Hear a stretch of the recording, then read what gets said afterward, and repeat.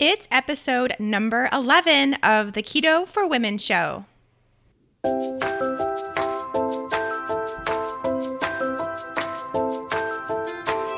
You're listening to the Keto for Women show, and I'm your host and nutritionist, Shawn Miner. This show is designed to empower women to find their own expression of the keto diet to maximize their health and happiness. Now let's get started with today's episode.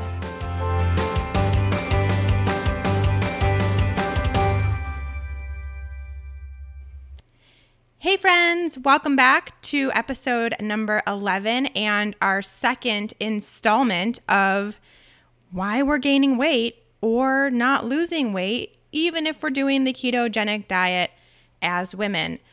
So last week, episode number 10 was our first round in talking about this topic, and I thought I was going to get through all of them, and I definitely did not. I think I got about halfway, so hopefully we can wrap it up today and not need a third episode, but I'm not going to make any promises just yet. But we talked about mindset, gut health, food, things you could be doing even with a ketogenic diet, things you may be including in that diet that are potentially causing you to have weight stalls or not lose weight or whatever you want to call it. So now we need to move into our second episode. Before we do that, just a few things here. Like I mentioned last week, this is meant to be kind of all-encompassing things we're not normally thinking about when we think about weight gain or inability to lose weight. And it's kind of just use it to start being your own investigator and taking charge of your own health and really looking at these other opportunities as to why you might be having some health issues or some weight issues or whatever it may be. I want you to start leading yourself in that direction and finding out more information about you and your body, because I can tell you from my own personal experience, it is just like the coolest thing ever to know what your body is up to and what it's struggling with and what it's doing really well at, and seeing improvements happen. And really just by going keto, those improvements that change, I mean, it's so cool to see that. So I want you guys to use this information and these conversations that we're having to do that for yourself. So I'm not giving you like the utmost of all detail when I go through this, although I do go on tangents, of course. But if any of these topics that we're talking about, you would like more information, you would like me to expand on and give you some more of the nitty gritty, I'm happy to. I would love to do that. And we can maybe break down these topics into more particular podcasts. So you just have to let me know that. And if you have any questions of things that are coming up as we're talking about these topics today and in last episode as well, just shoot me an email at info@ketoforwomenshow and let me know what you'd like to hear more about and expand more on. I'm happy to do that. I think that all of these topics that we're discussing make really good second episodes to dive deep. I just don't know how deep you guys want to get. I don't know how much you want to know. So that's up to you to decide, and just let me know. I can definitely nerd out on all of this stuff. I'm just trying not to, so that we can get more of these lists done. If you'd like to just kind of see what I'm up to, chat with me over social media or just on random things, I love doing that as well. You can get to know me a little bit better there. You can go to my Instagram, which is where I'm most active all day on the Instagram stories and posting things too. You can find me there at Shawn Miner Health, and then same thing over at Facebook. Not doing so much on my personal Facebook page, so don't really bother friending me over there. But you can just search Shawn Miner Health over there and find me, and you'll see all the stuff I'm doing business-wise, which is much more fun because I don't really do all that much personal stuff over there on the Facebook, but tons of business stuff happening over there.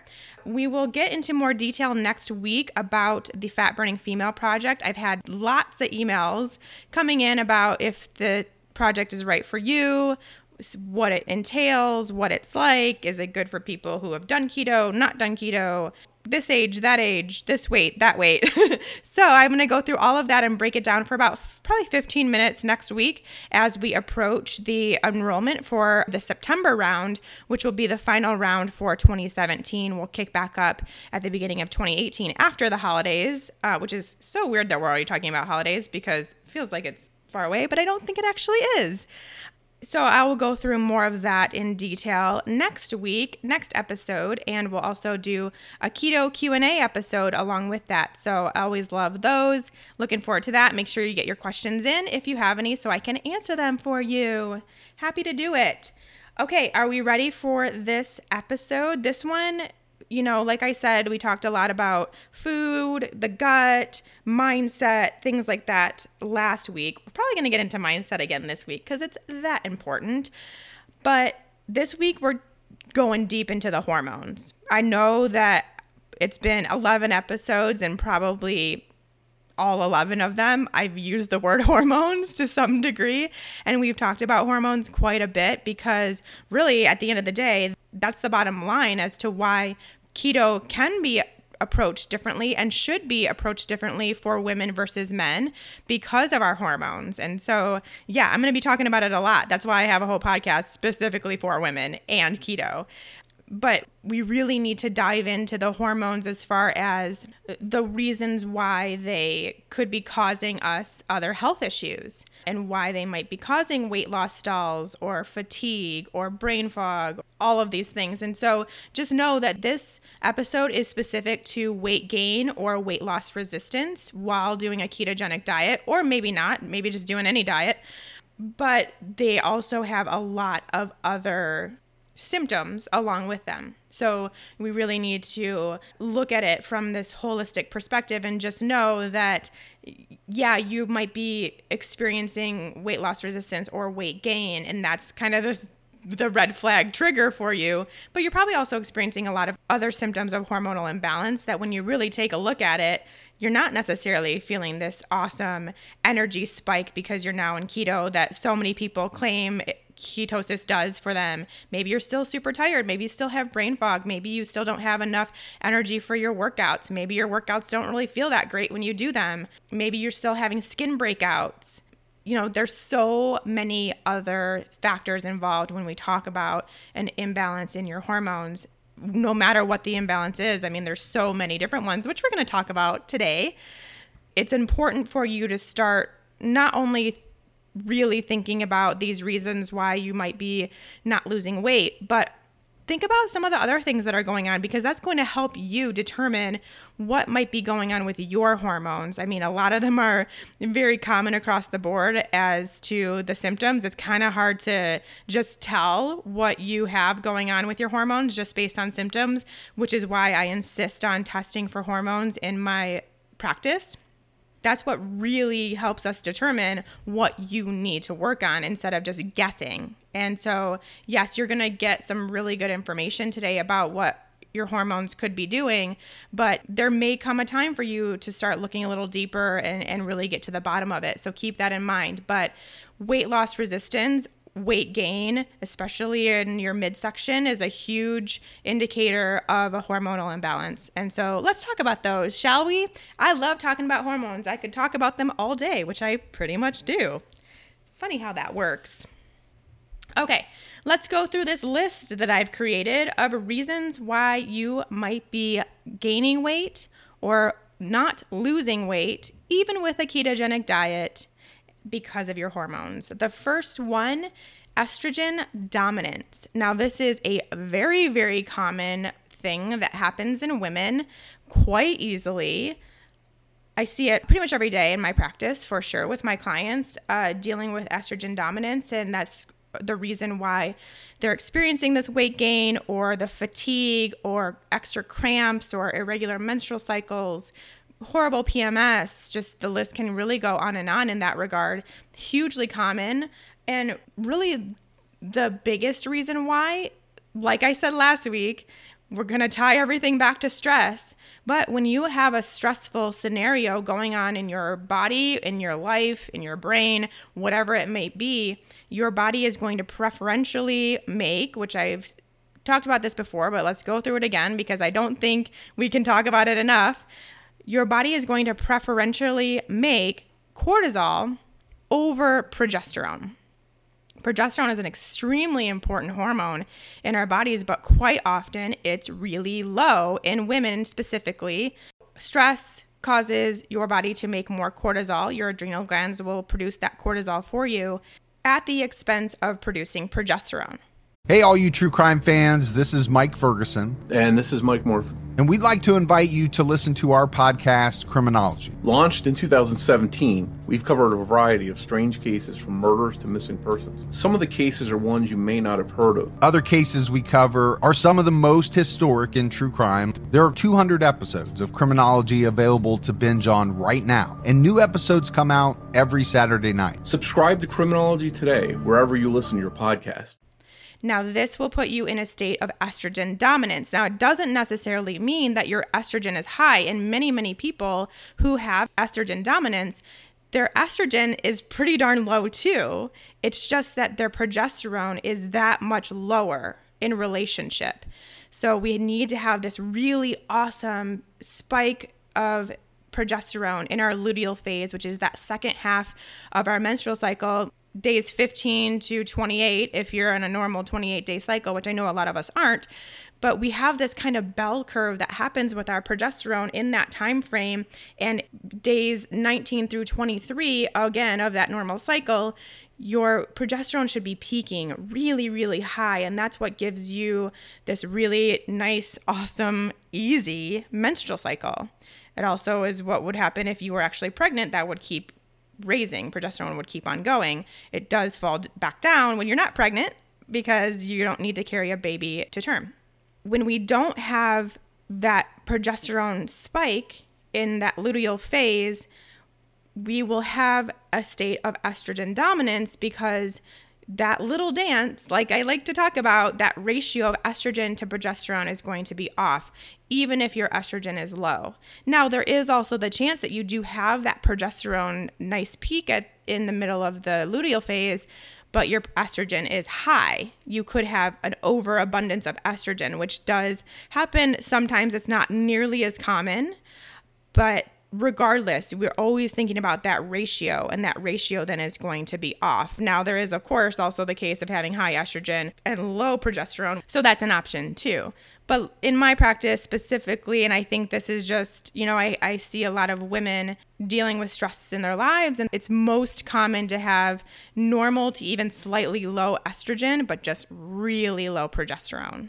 And that's really often the case too with the women who are not cycling at all, who have amenorrhea. That's quite often the case for those ladies as well. So like I said, stress is going to be the biggest trigger for this. It also would be a case where if you had a high carb diet with poor quality fats or just low fat diet, those can cause estrogen dominance as well.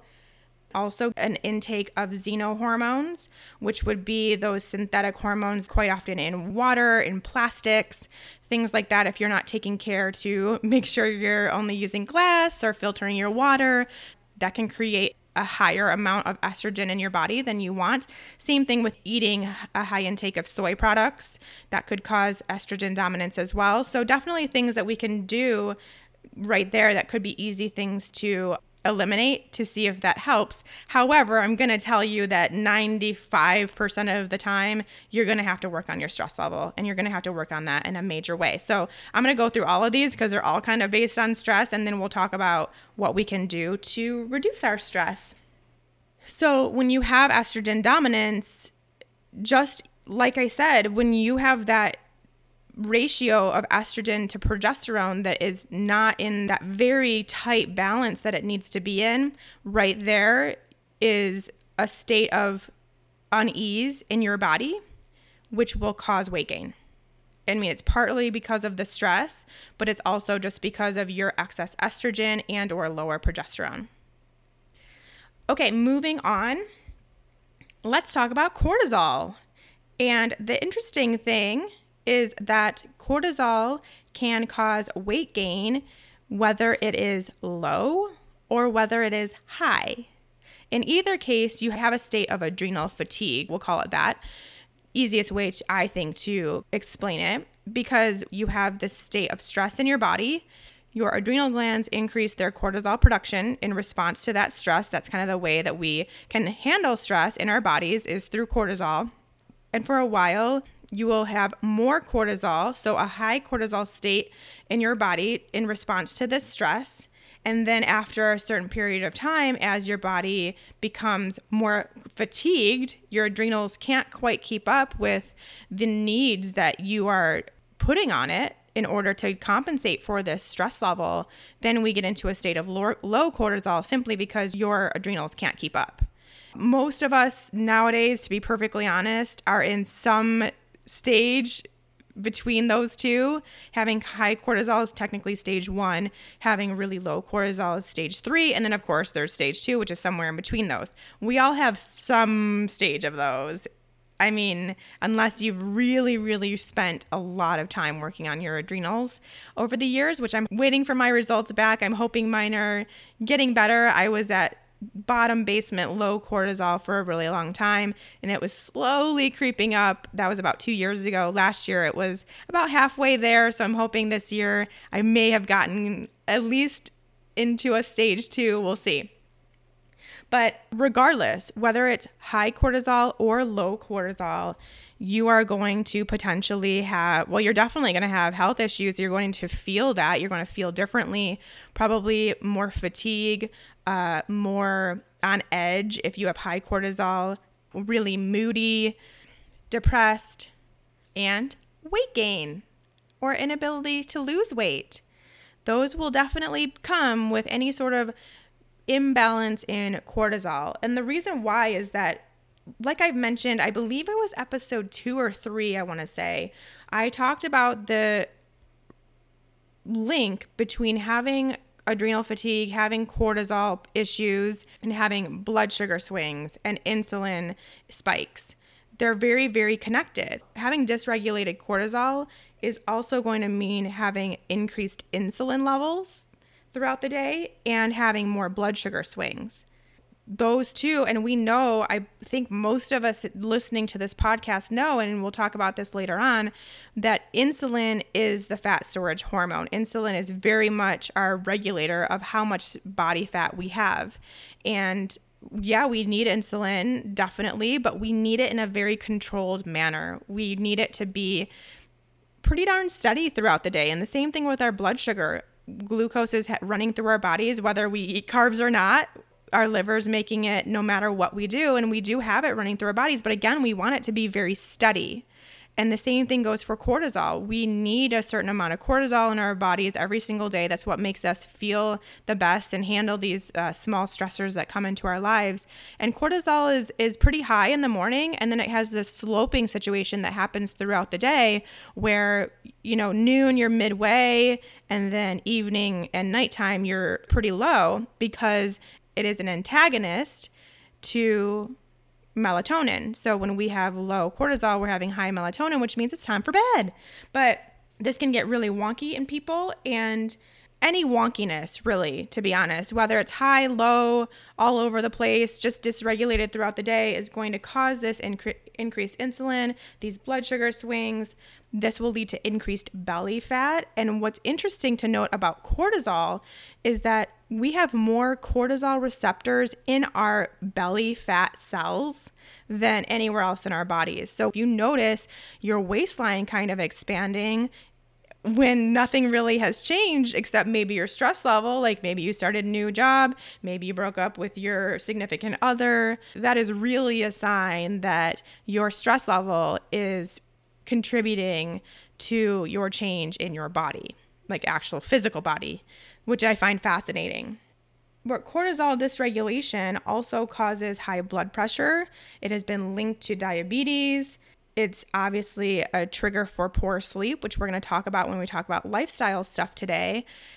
And if you think about it in a very just kind of logical term, when you are in a stressful situation, your body is doing everything it can to conserve energy, keep yourself as healthy and as regulated as possible. And that's what cortisol's role is, right? But a stressful scenario also means that you are in survival mode.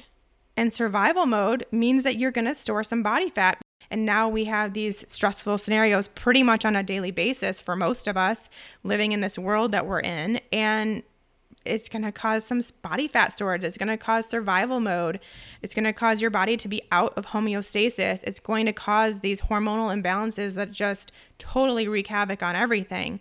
So this is where everything I mentioned last week and everything basically I'm going to mention this week, it comes down to stress. It comes down to balancing your cortisol. It comes down to regulating that. And now you can see from a very basic level, having cortisol be the slightest bit out of whack is going to result, amongst many other things, is going to result in your body changing, your body shape changing, your body weight changing, your inability to lose more weight.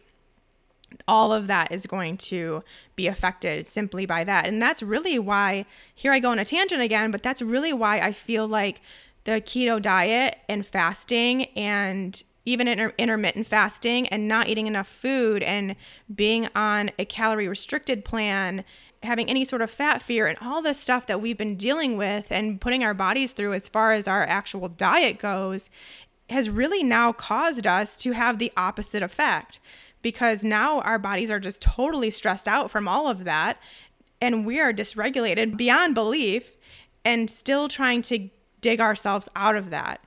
And that's why a real food, nutrient-dense, ketogenic diet with enough food and not fasting until your body's ready is the way to dig yourself out of that. And I am so passionate about that, especially now that I have proof. I have these women in the Fat Burning Female Project who are turning their bodies around because they've stopped dieting. They've started doing a ketogenic the right way. They've taken the steps to do it appropriately and safely and slowly. They're eating enough food. They're eating nutrient-dense food. They're enjoying their lives again, and things turn around.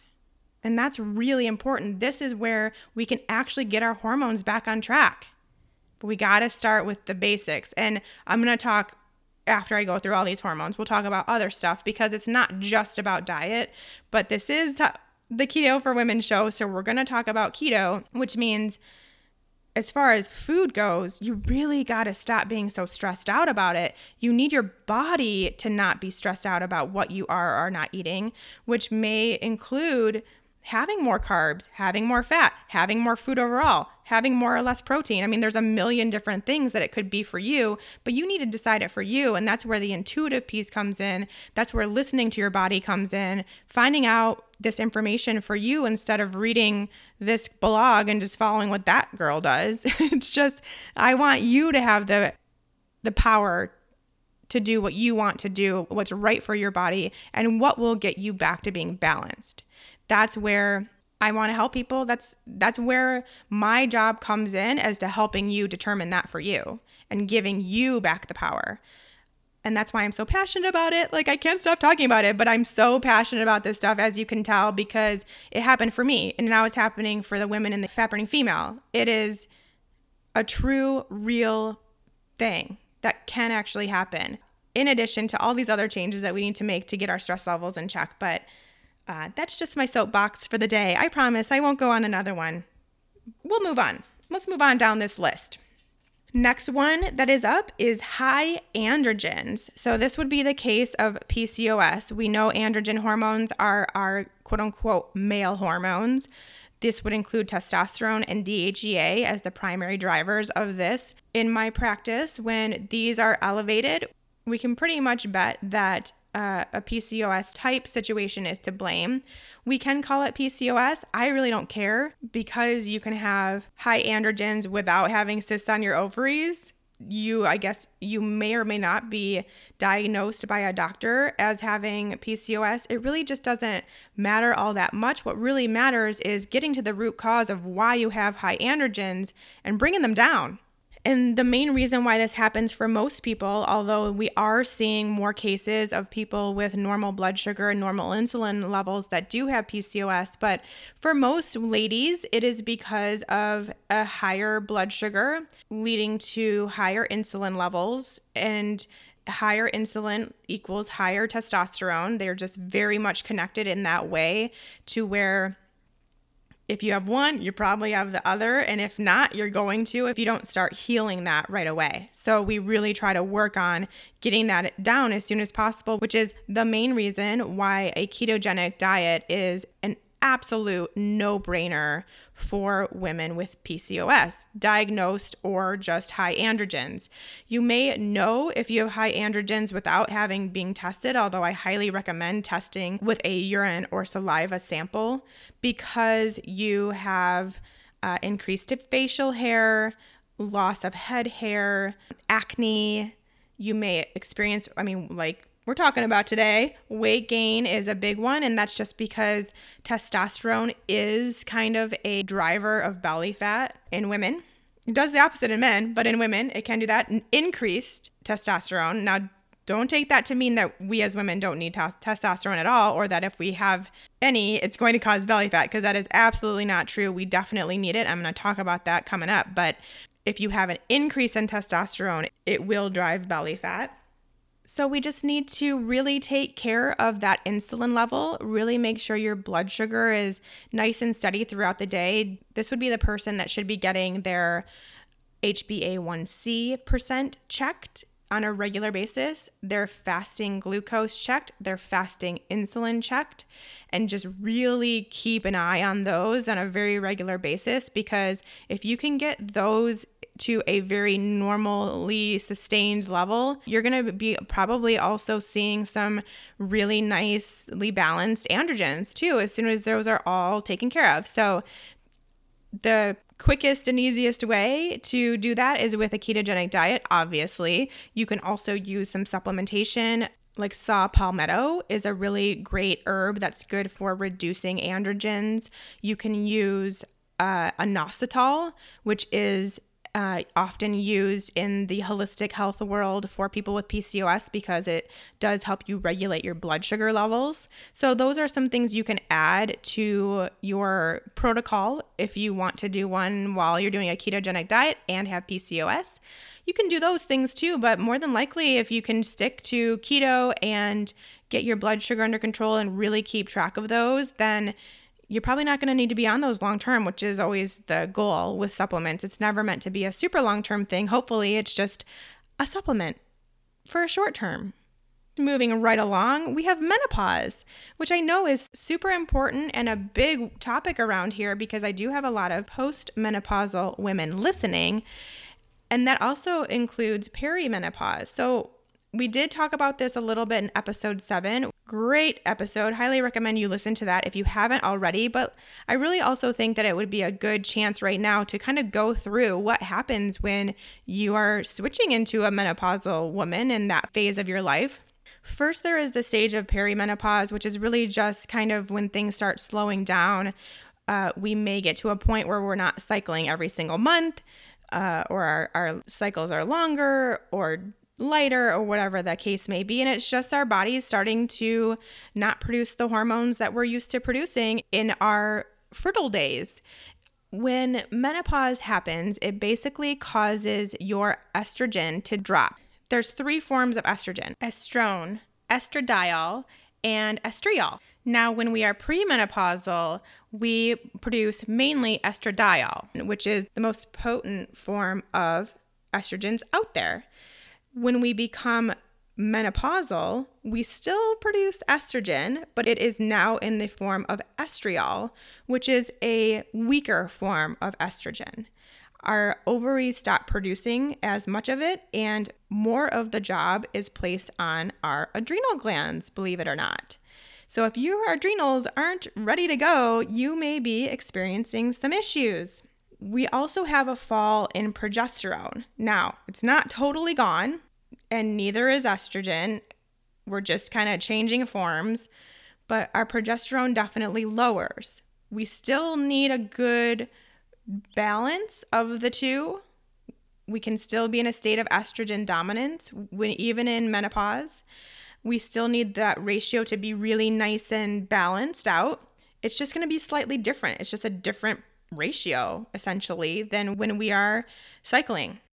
So if you are perimenopausal or menopausal and going through some symptoms, not feeling great, weight gain is going to be one of those, then you need to see if your hormones are balanced out. And this is why a lot of women, like Jackie was saying, are put on these medications, these synthetic hormones, without knowing if they actually need them, just in order to basically stop these symptoms. But it may not be what you need. It may not be in the right ratio. It may cause the ratios to be even further off.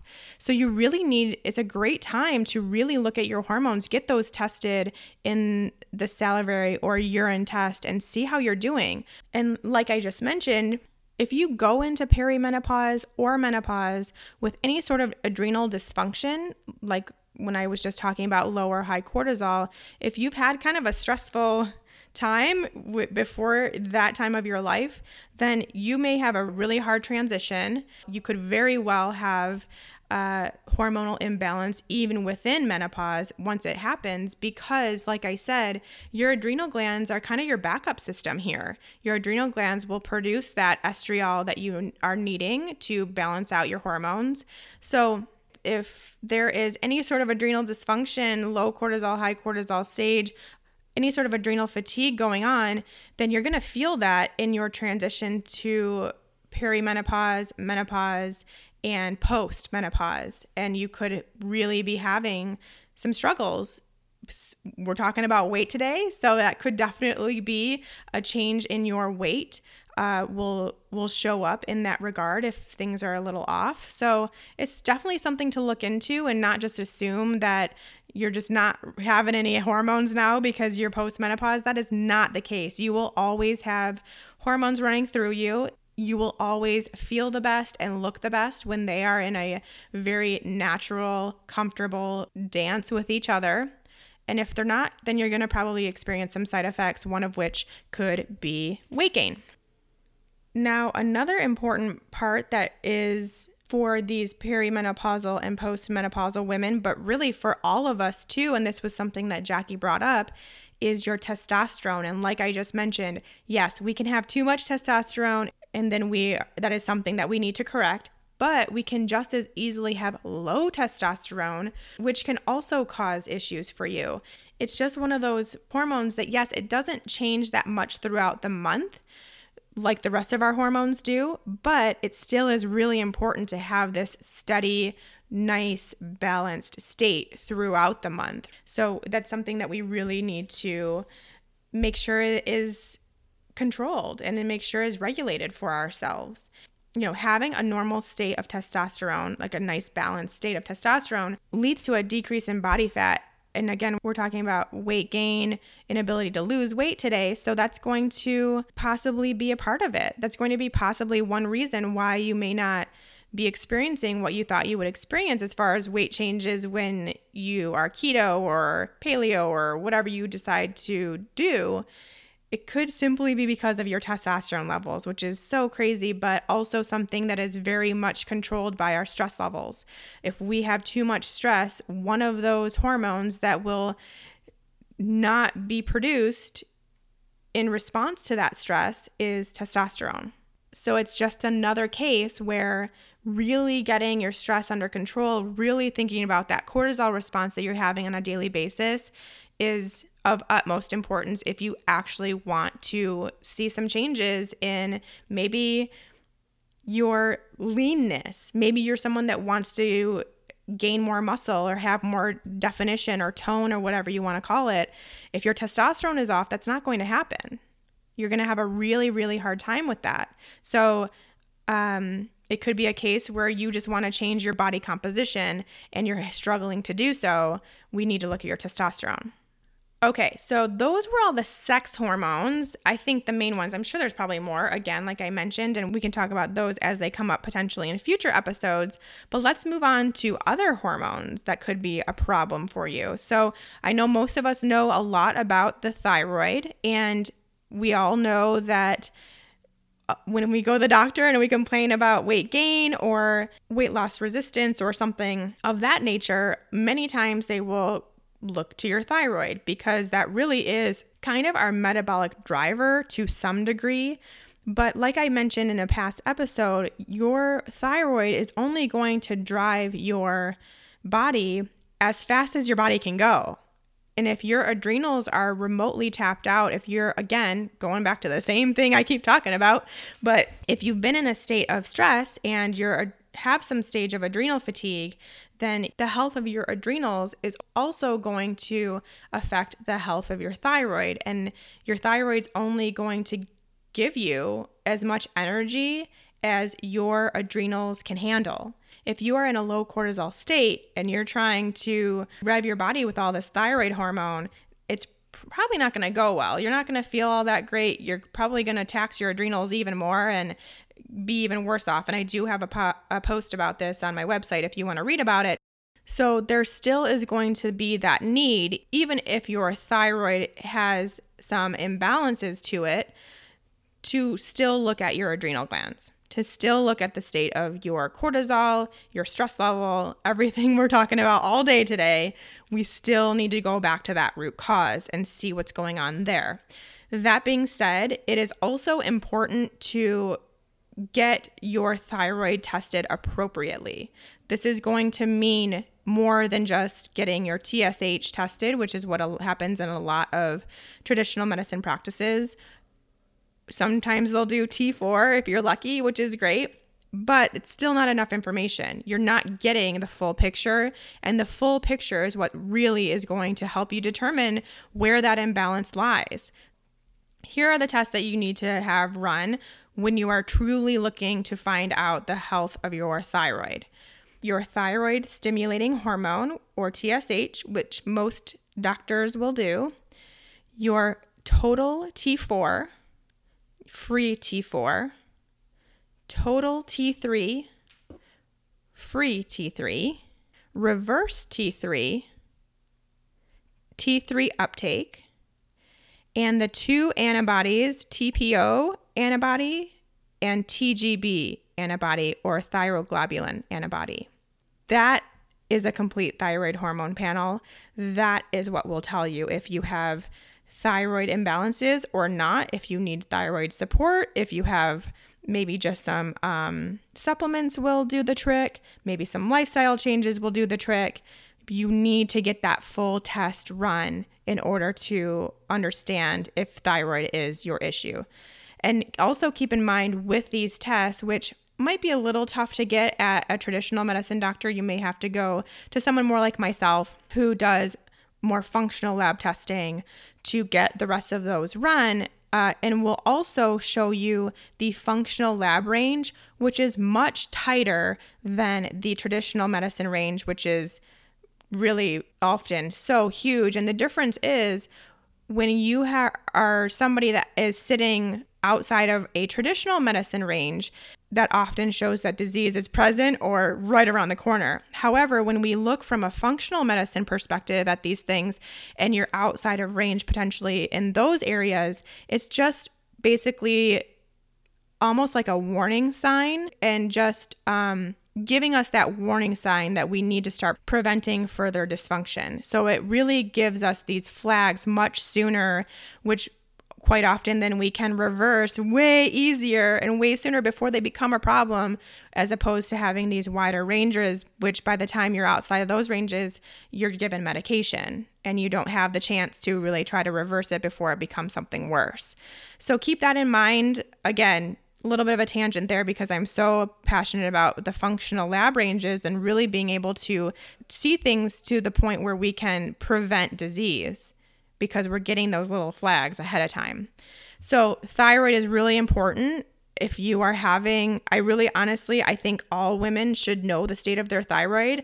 I don't really think there's anybody out there that wouldn't benefit from knowing whether you're good, or maybe you need some support, or maybe you have an autoimmune disease you didn't know about. And, those antibodies are testing for Hashimoto's, which is an autoimmune disease of the thyroid. So I think that that's kind of, again, talking about going back to what I talked about at the beginning, where it's just getting more information about your body is very empowering.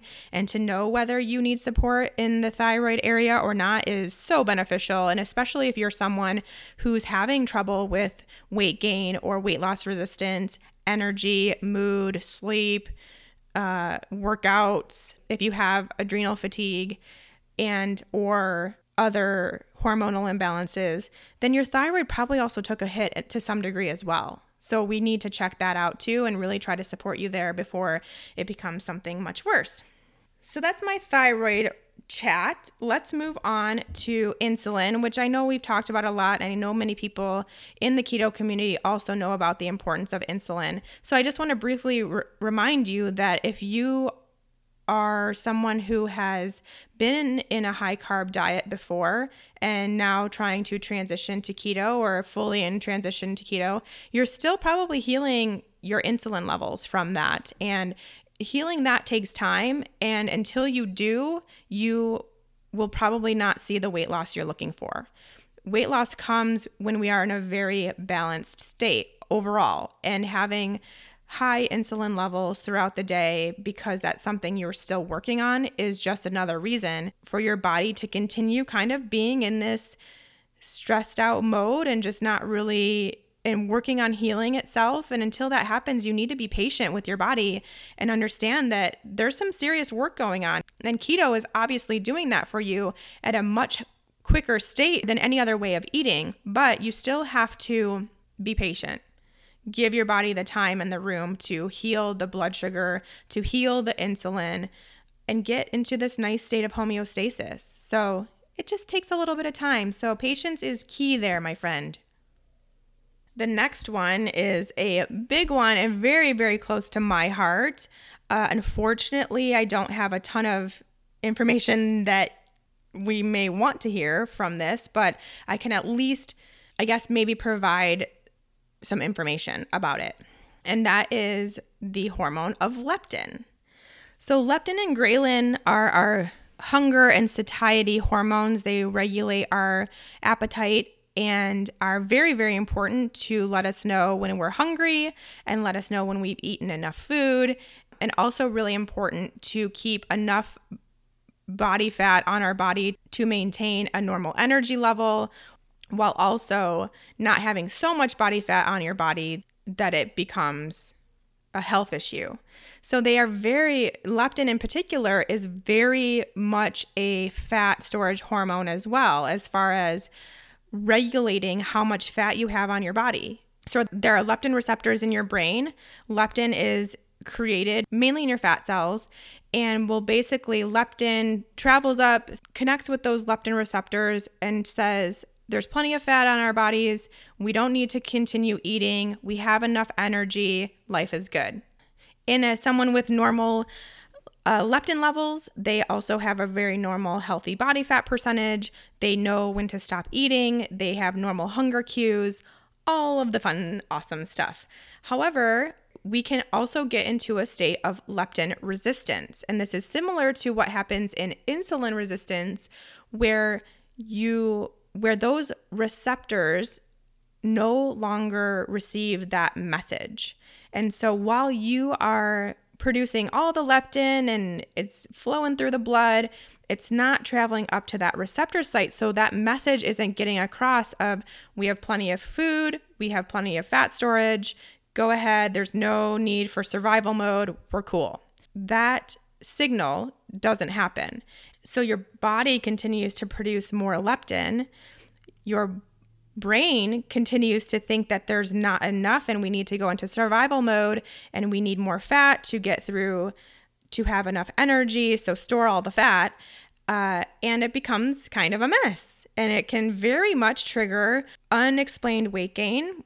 There are a lot of studies right now looking more at leptin resistance being the number one cause of obesity, because we just have this uncontrolled fat storage going on because that communication is totally cut. This is what happened to me about 2 years ago now, about 2 years ago was when I started noticing that I was gaining weight really rapidly. I hadn't changed anything about my diet or my fitness routine or anything like that. I was actually a personal trainer at the time. I was super duper active, eating a paleo diet, not quite keto, but definitely a high fat, low carb diet. And all of a sudden I just started gaining and gaining and gaining and gaining. It ended up being about a pound a week for a really long time, until it totaled about 35 pounds of just completely unexplained weight gain. This was actually what led me. This was my main symptom that led me to start just really digging about my health, because it just did not make sense for what my lifestyle was. I was controlling my stress. I was doing so many things right, and this just wasn't adding up. And this is what led me to really long story short, this is what led me to find out that I actually was dealing with chronic inflammatory response syndrome from a toxic mold environment that I was living in at the time. And what happened is that inflammation process that took place in my body was just so intense that it actually caused inflammation in my brain. The inflammation in my brain damaged my leptin receptor sites. So I became leptin resistant. My body really wasn't getting any signals at all. Like, I wasn't having periods or anything at the time either, because I was so sick and so inflamed. And one of the communication signals that shut down was that signal for leptin. And now that I know that that's what it was, I know how it feels now. I know because I would eat a really awesome plate of food, and a half hour later I would be starving and I would need to eat more food. And I finally realized that that's what was going on. And so I began to, which is so hard to do when you eat intuitively, I began to have to not listen to my hunger cues, because I knew they weren't real. I knew that I had plenty of fuel from my day in my body for my workouts, and I was just needing to kind of more so go by what I knew a normal day looked like for me when I did give my body enough food, and not necessarily by my hunger cues, which was really hard. However, that didn't necessarily mean that I stopped gaining weight, because I was still gaining and gaining and gaining no matter what I did. And the only thing that made that stop was to reduce my inflammation. I had to go through the entire protocol of getting out of the moldy environment, going through the medications that are used to dampen down this inflammatory effect. And I mean, it's a very long story that I'm really making short, but it did end up working. Now, I still think that I will just have permanent brain damage, and that's something that I'm working on with my doctor right now, because obviously this is the main reason why I do a ketogenic diet, is to start and continue healing my brain and continue healing that inflammatory response, because it's going to take years. It's not going to be overnight, although things have definitely, I'm about 97% there, I would say. But one of the last things that I'm still struggling with is that leptin resistance. I think that there's a possibility that maybe there's permanent damage to those receptor sites. I'm not quite sure, but because I am in this field and my doctor and I work very closely, and we're pretty much colleagues at this point, we're kind of using me as an experiment to see, can keto reverse it? Does it have to be with fasting? Because I did use fasting to accelerate that reversal, and it worked for a short time, but now I'm kind of back in this gray zone. So I will have more information for you. I will use my experiment to help you all as well. I'm doing this testing on a very regular basis to let you know. But back to you guys. So leptin resistance is very much tied to insulin resistance. So if you are an insulin resistant person, you quite possibly could be leptin resistant as well. Now, here's the struggle. Leptin is a pretty new hormone on the docket. Really, it's only been kind of known and researched since the 90s. So there's not a whole lot of information known about it yet. And there's still a lot of research to be done. Another thing about it is it's very hard to test for. Now, you can go to pretty much any doctor or any lab and they will test for leptin. What I have found, though, because I've been to many doctors and I've done lots of different lab tests, a lot of times they are not accurate. So you are not getting an accurate reading of your actual leptin, because what's going to happen is your leptin levels will be high, similar to an insulin resistant state. Your leptin levels will be high because they are not connecting with that receptor. And so basically your body keeps producing leptin, but there's nowhere for it to go. And so you will have high leptin, which should be normally very tightly controlled. It's just very hard to find a lab that tests for it correctly, I have found. The one that I use and my doctor uses, and we've just found to be the most accurate, is called True Health Diagnostics. You would need to find a provider that does run that test. Not something that I do in my practice currently, although I'm looking into seeing if I can add that. But just know that if you go to your doctor and ask for a leptin result, and because you really think that that's the case for you and it comes back normal, that may not be true. There's just, I think, a lot of room for error still, since it is such a new test and hormone out there. The good news is that whether you have leptin resistance or not, the way to manage it and reverse it is through keto, potentially fasting. Again, that's something I'm experimenting with, and I will let you know. Hopefully not, which I'll explain more when I know more. I'm going back to the doctor this week, so I'll know more and can give you guys the update. But low fructose. So fructose has been linked to leptin resistance. So low fructose, which those foods mainly are like maple syrup and honey, obviously high fructose corn syrup, table sugar, even more paleo type sugars like coconut sugar, and those things just don't need to be totally eliminated, but definitely monitored if you think that's something that might be going on for you. Exercise, lifting weights is great for your leptin levels. Cold tubs, hot saunas, the sun, especially getting out in the sun in the morning, getting really good high quality sleep and staying on a normal sleep schedule as much as you possibly can, really getting your circadian rhythm on track, also super important. So these are all simple things that we really should all be doing regardless of our leptin levels, for sure.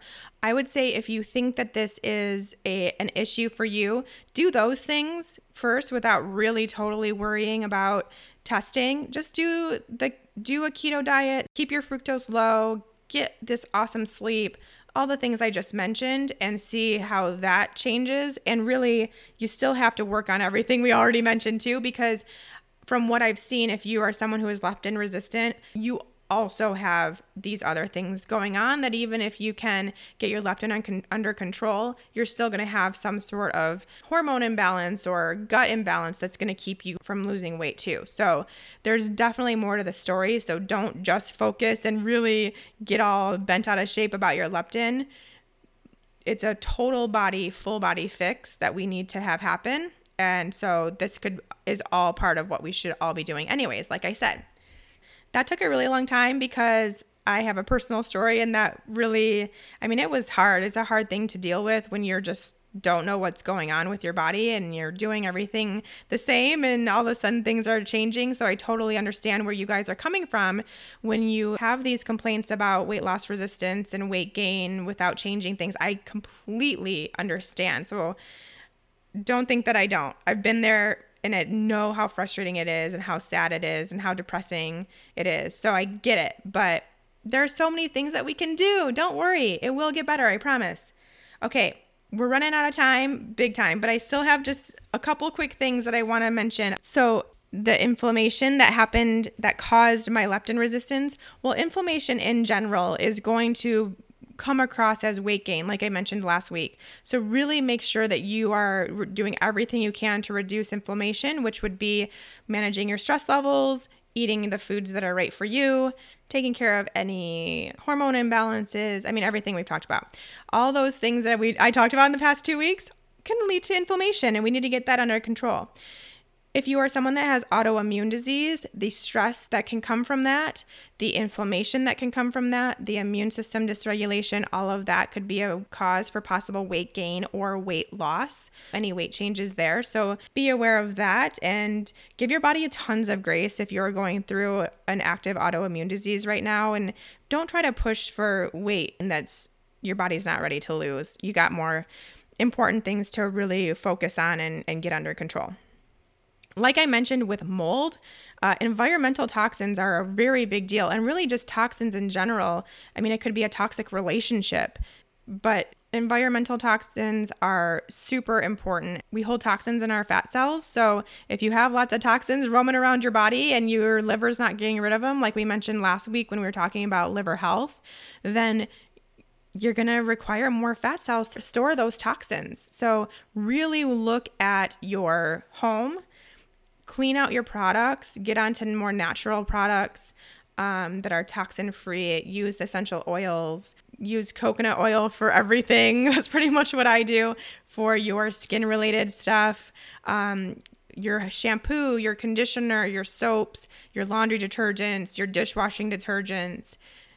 Anything that has a color, really just get rid of those things. They're so terrible for you, those food colorings. Make sure you are filtering your water, even your shower water, your bath water, your drinking water. I really like Aquasana, aquasana.com. I will link to that. That's the one that I use. Medications. I mean, I am not someone that is knowledgeable on medications as a holistic practitioner. So that's going to be up to you. If you are taking medications, you can look and see what those side effects are. Some of them might be weight gain. They could be antidepressants, hormones, PPIs, blood pressure medication, anti-anxiety medication. I mean, the list goes on. And a lot of them cause weight gain. So look for those. And then I just can't finish off this episode without talking about stress, because really that's what it all comes down to, right?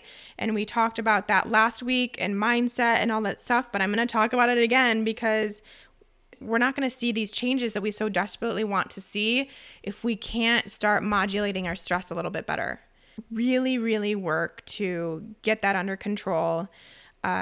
Get to your root cause. Do the testing if you feel like testing is right for you, and see where you're at. See what you need to do. I think that helps so much to determine what you need to do to get your adrenals back on track. How far do you need to go? What changes do you need to make to your life and your stress level to have healthy hormones and healthy adrenals again?